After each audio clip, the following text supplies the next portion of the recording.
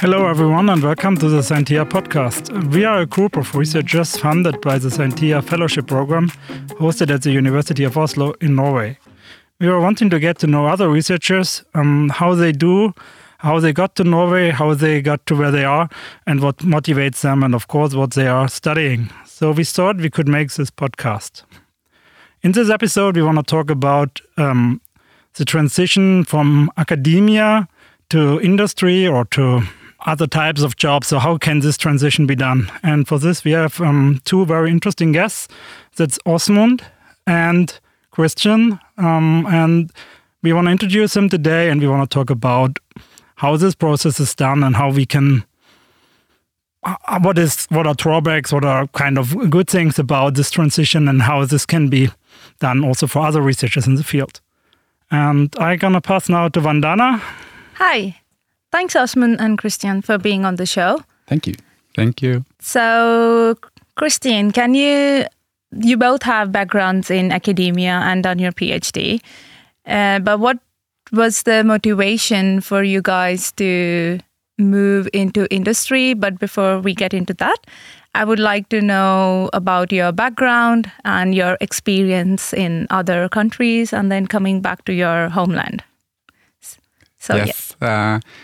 Hi, I'm Christian Bindesbøl, and I work as a country medical manager in Roche.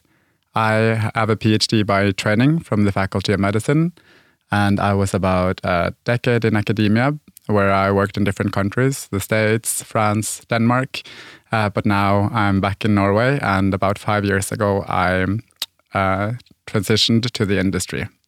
How about you, Åsmund? Åsmund Eiknes here. I work as a senior content designer in a design agency in Oslo.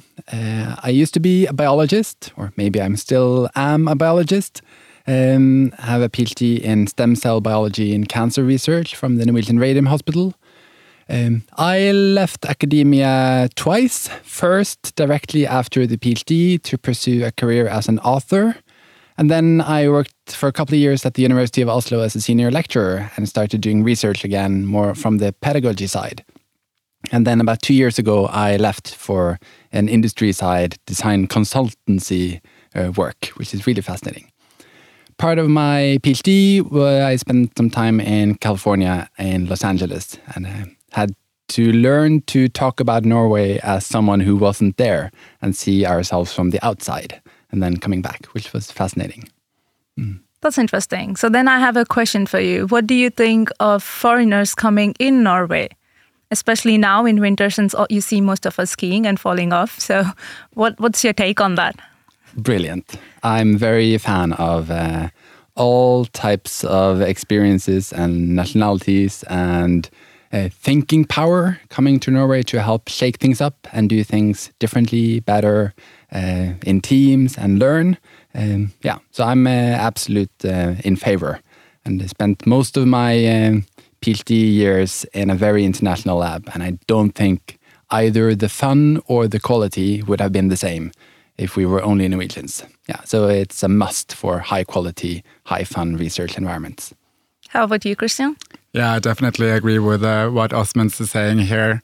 The expertise that other people bring from other countries, and also just their background and cultural story. It's a very nice and inspiring and creative environment to work in, to have that mixed together. So definitely a big fan of it as well. Yeah. And foreigners are not the only ones who fall on skis, so don't worry about it. Yeah, that's a very interesting perspective, because also I'm working in an international lab, and I think that's really a good, inspiring environment. Coming to the next point, so we have some kind of bullet points here we kind of start with. So, you all live in Oslo and you were raised in Oslo. What do you like most of us in Oslo? What is your kind of favorite thing in Oslo, or what is the thing that is kind of distinguishing it from other places? Maybe you can start, Christian. Yeah, it's a good question. I lived abroad in different countries. I realized that one thing that I liked about or do like about Oslo is how close it is to nature, and how family friendly it is here. during my time as a PhD in Denmark, which is very different landscape-wise. It's totally flat. I speak Danish because I am Danish by background, but after like 3 months in Denmark, I noticed that there's something going on here that I don't really understand, but I'm not really enjoying myself here. And I realized that it was the landscape, actually. It's like totally flat. There's no variation. So I know that I need to live somewhere where there is a bit of variation in the landscape, close to the sea. I like Oslo for a lot of different reasons, but I'm also open to move to other countries or places with similar scenario. For me, I think I like Oslo because it's big enough that I can disappear, but small enough that I can have an overview. And then learning that you don't need the main street Karl Johan to be happy in the city. Or maybe it's best if you think that it's anything else than the main street. Yeah. So learning to love the local neighborhoods that are outside of the main street is when you truly know and can appreciate Oslo, close to nature and these things. And coffee-wise, world class. Okay. Interesting perspective. I really also agree with you that the size, I really like it, Oslo. It's not so big as many other big, and still a capital, right? It's not that big like Berlin or other places which are really like huge and you got lost there. But it's still a capital that has still a lot of things to offer, also culture-wise, and still being not too like huge and like very urban, and you still have the nature. It's a good thing. Yeah, I think I will not even go there because then I will be comparing entire Norway to like a part of a city in India. So, So yeah, I think that's true. Like it's really nice. I think from my perspective, it's a very few secluded place, I could say, but it's very close to nature. So that's what I like about Oslo. Mm-hmm. But it is a bit grey at the moment, mid-January. Oh yeah. Yeah, the slush outside and the coldness and the greyness and I agree. Now I realize why Norwegians are so excited about summer. At first I did think like, are these people crazy? Like, why do they get out the minute they see sun? But now I think I am valuing the importance of sun. Yeah. Okay, well, I think that is kind of for us foreigners at least, it's always winter is really like a special time, and especially when it's dark, but when it's snow at least, then it's good. But when it's wet and grey, I also don't like it. But I think who likes that? I mean, I think there's no one really enjoying that kind of weather. But I think because it fills me with hope for the summer. So I kind of like that time of the year where you're more indoors and more in front of the fireplace and kind of like looking forward to the summer. And yeah, that is true. It kind of then you value the summer a bit more. That is true. But I think also we can kind of talk a bit about the transition, because I think for us I think your CV was very interesting when we checked it on LinkedIn, and it is very interesting to see this transition process, and especially for you, Åsmund, that is kind of a really huge change from science to being an author, and then going back to science, and then going to a consultancy. What do you realize? What was the reason for that move? It's taken some time, so it's not a quick decision. It's perhaps one thing I should say. I finished my PhD in 2015, so it's almost 8 years now. So it's not a overnight decision to leave. It's sort of over many years. I think I'm better at doing other things than being in the lab. Was a main motivation for me, realizing that writing, thinking, talking, exploring, teaching were things that I really enjoyed, but that those things weren't major parts of what my future academic biology career looked like.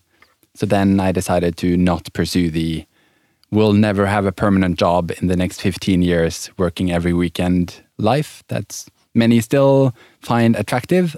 It cost me too much. So then I didn't want to play that game and decided I can be good at other things and still be happy and successful. Yeah. And that took some time. And I know that is part of the leaving science or academia behind. This identity shift can be quite a long and hard process for many. Although I opened with saying I'm a former biologist, I think I'm still a scientist in mindset. So my current job isn't that different. I still walk into a room full of a group of people and help them think about and solve really complex issues. It's no longer stem cell biology related or cancer research related, but it's sorting the big picture from the small details, organizing a timeline to solve problems, thinking deeply and creatively about how to see things from a different perspective, or then rethinking everything again and starting over and reading and thinking. Yeah. So I'm still doing sciencey things, but it's in a different context. So although it sounds like I completely left this science identity, I don't think that's entirely true from where I see it now, although it has felt like that a number of ways along the way. So for now, I mostly, half of my job is helping clients think carefully and critically and creatively about problems, and the other half is to use text or writing as a design tool to solve problems. How can we make the words on a button better so that people understand where they should click, or how to make the first paragraph of a strategy so good that it's usable and not just fluff. So text as a tool to solve problems, which is quite similar to my former pipetting skills or fruit fly skills. They're tools to solve problems. Cool. That's, I think, very interesting. And Christian, I mean, you kind of moved from academia to pharma. I mean, there, I would assume the difference, at least you're still doing kind of research, but then from the industrial side, which is for sure different, I know a bit, but it's, I guess, also a bit similar, though there are thin kind of, also like you said, Åsmund, though there's still this other tools maybe, or the same tools even, but you use it for other things. So what can you tell about what was your motivation to move, but also what is kind of the main difference you experienced to the scientific work before? Sure. I would say in many ways I was focused on an academic career for many years. I was involved in teaching, I supervised students, I did research exchange, I was in committees, and I published quite a few papers, but then I came back to my motivation many times throughout the years in academia and thinking, is this really for me? What is my motivation and what do I feel passionate about? And can I take that somewhere else? Like Åsmund said, I felt the workload was kind of like too much with weekend, and I felt I also didn't have time to do other things that I enjoyed in life. So it was costing as well. So I was wondering if I could take my passion and use it somewhere else. And that thought came many times over many years, I would say. So it was a long process for me as well. And at one point, I think it just occurred to me that it's not really a dilemma that I have at the moment. The dilemma is if I actually expose myself to the process and then get a contract or something in the hand, then I would sit with the dilemma. Finding a job that I would find that looks interesting and saying yes or no to it. That is the dilemma. So I decided to expose myself to the process and learned a lot from that as well. It was never a black and white moment for me, like now I'm going to leave academia. It was actually kind of gray. I loved so many parts of it, but there were also other things that I knew that I wanted with my life than perceiving a professor career. So I also decided then that I want to try for 1 year when I find a new job and then see how that works out. And I've now been in the industry for about five years. So I really enjoy it. I still use a lot of my background as a scientist, like you said. But it's also quite different. I'm not in the wet lab anymore. I'm working more with scientific projects, working kind of closer to the patient than I did in academia, where it was more basic research. That's a big motivation for me.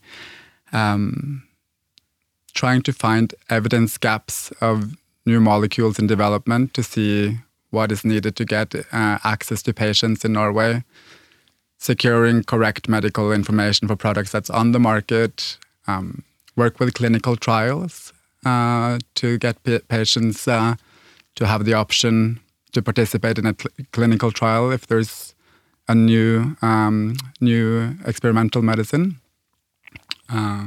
Also partnering with external stakeholders to see if there's any challenges or barriers in the patient journey, and then looking if we could design opportunities or solution for that together. So it is a quite diverse job that involves a lot of like project management and skills that I had from academia, but it is also not so much hands on the pipettes anymore.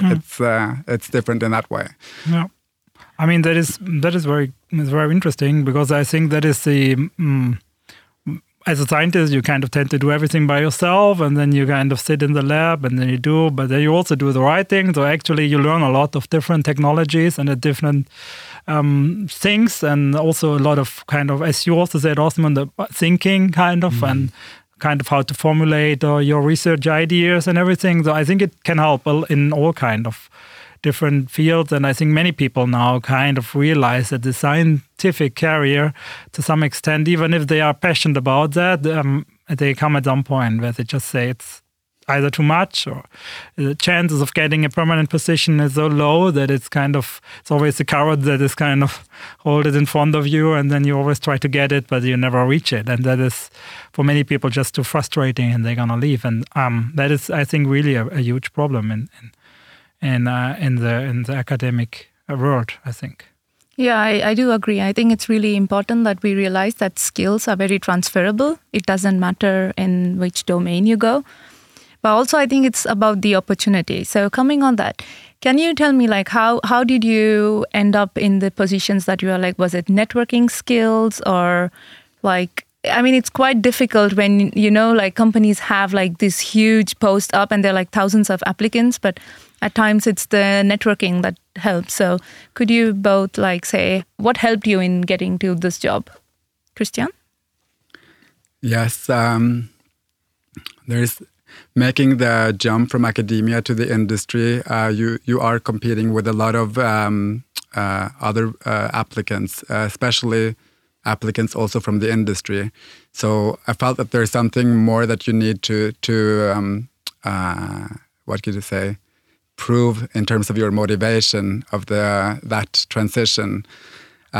So you really have to, or I tailored the CV and the cover letter very much to the job description. So it has to be a bit differently than the academic career where you list your methods and your papers, but more looking at to translate what do I know that's important for them. So try to kind of like look at the job description and then look at the different points there, and then making sure that those boxes kind of like were ticked. And I did use a lot of networking as well. I didn't know much about the industry, actually, to be honest. What positions are out there? What is it like? What does it even mean to be a medical advisor? What is a medical science liaison? So I did spend some time to talk to others and understand what are those roles and what are the opportunities there. Do they like working in the company that they are working in? How was the transition like for them? Learning from other people, having them to read through the cover letter and the CV, maybe role-playing the interview. There's so much you can use your network for, and maybe also recommending you for a position in that company. So definitely network is a big part of it, both to kind of understand the roles in a company, but also to help you to get there. I think it's not enough to just send in a CV and a cover letter, even though it's very good, because you need to stand out from a bunch of other people, also very motivated for that position. So you need to turn every stone to make sure that you did everything you could to get to that interview. And once you're on the interview, it's basically just that they would look at your personality. That's my experience. Not so much. Then they kind of read your CV, like the ingredients and back of a milk. And then at the interview, they just want to check if the milk is sour. You know, kind of seeing who are you and will you fit into the team? What's your motivation, etc. So, yeah. This is a difficult question for me because I've had 5 different jobs after the PhD. I think maybe half of them through network and half of them through open or applications and vacant positions. But in this context, maybe the current job makes sense to describe. It's a design agency that I've known about for a while. My husband used to work there as an interaction designer many years ago, so I've sort of known about them and followed them and know some of the people and have seen that they were changing. The company is called Halogen, and they seem to be quite unafraid of hiring people with different backgrounds to maybe on purpose make quite multidisciplinary teams that solve problems differently.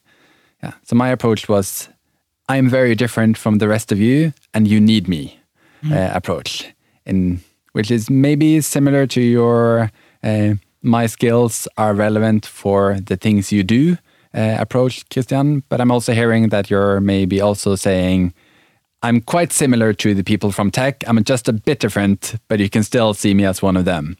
Whereas my approach was more, I'm very different and you're going to hire me because of it.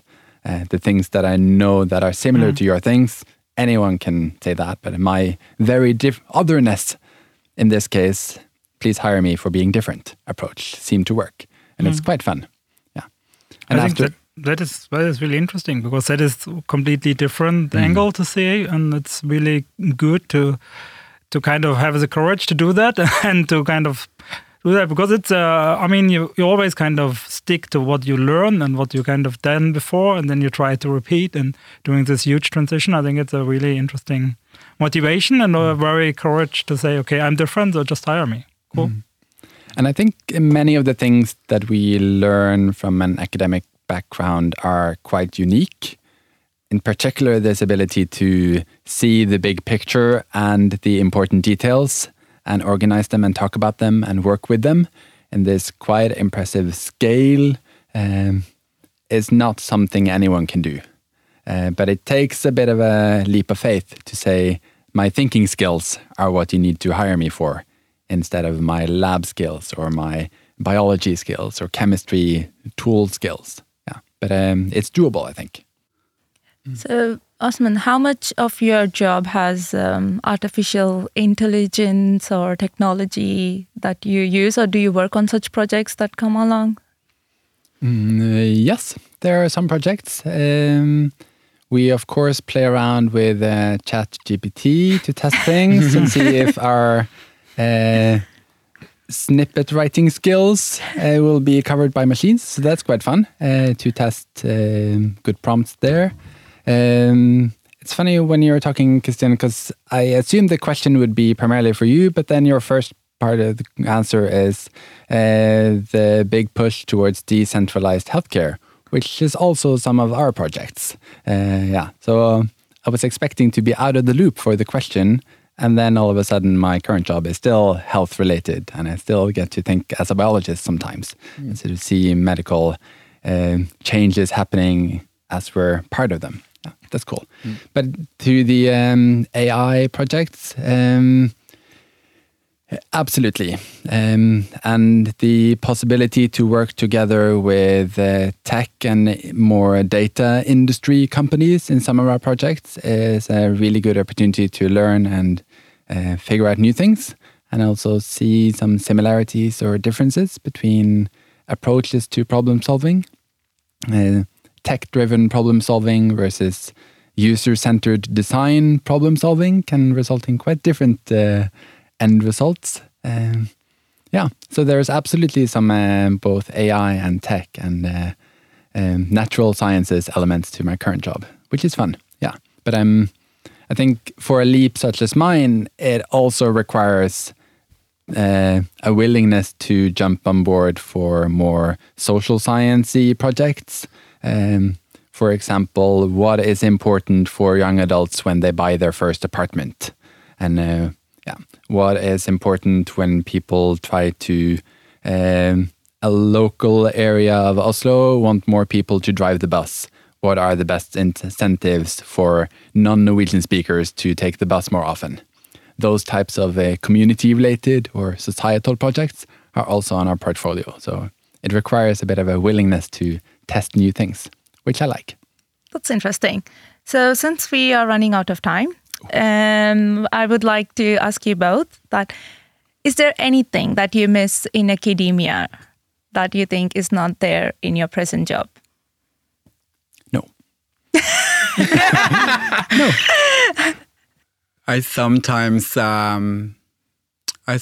miss the time in the lab. It was very meditative sometimes to sit and pipette, actually. But I feel like I have a bigger motivation for my job now, and I'm more passion for it. So I feel like I've also landed in the right spot. But I did actually have the time to think a little bit about this at one point, because my transition into the industry was a little bit rocky. The first job that I got, I was laid off before I started because it was a transformation within the company. So I realized it's not necessarily that permanent to get a permanent job. And I went back to the university, just thinking like, what do I want to do? Is this still for me? What do I really want to perceive in my life? But I realized I didn't have the answers to the questions before I kind of exposed myself to that other job and tried it. So I decided to apply again and make the jump again. And I haven't regretted it since. No, I think the outside of academia, the potential for changing, at least is for me a lot bigger than what I felt academia could offer. So as a person who likes to become different things over time, it's brilliant. So please come join the outside. Wonderful. Yeah. I think it was very nice, this discussion today. I think I really enjoyed it. It's very good to have this kind of a view from the outside world, to say, as we in our academia tend to be a bit in our bubble. And we do have also contact to industry and to partners. And for instance, we are also involved in innovation activities. But still, I think it's very interesting to get to know what's going on in the real world, to say. And to know the opportunities. And I really like to have you here today, Åsmund and Vandana. We both, Mathias and Vandana, we enjoyed this today. And also Christian, thanks for your insights, and I'm happy to see you. Yeah, this was fun. And I hope our listeners also enjoy. So thank you once again. Thank you. Thank you.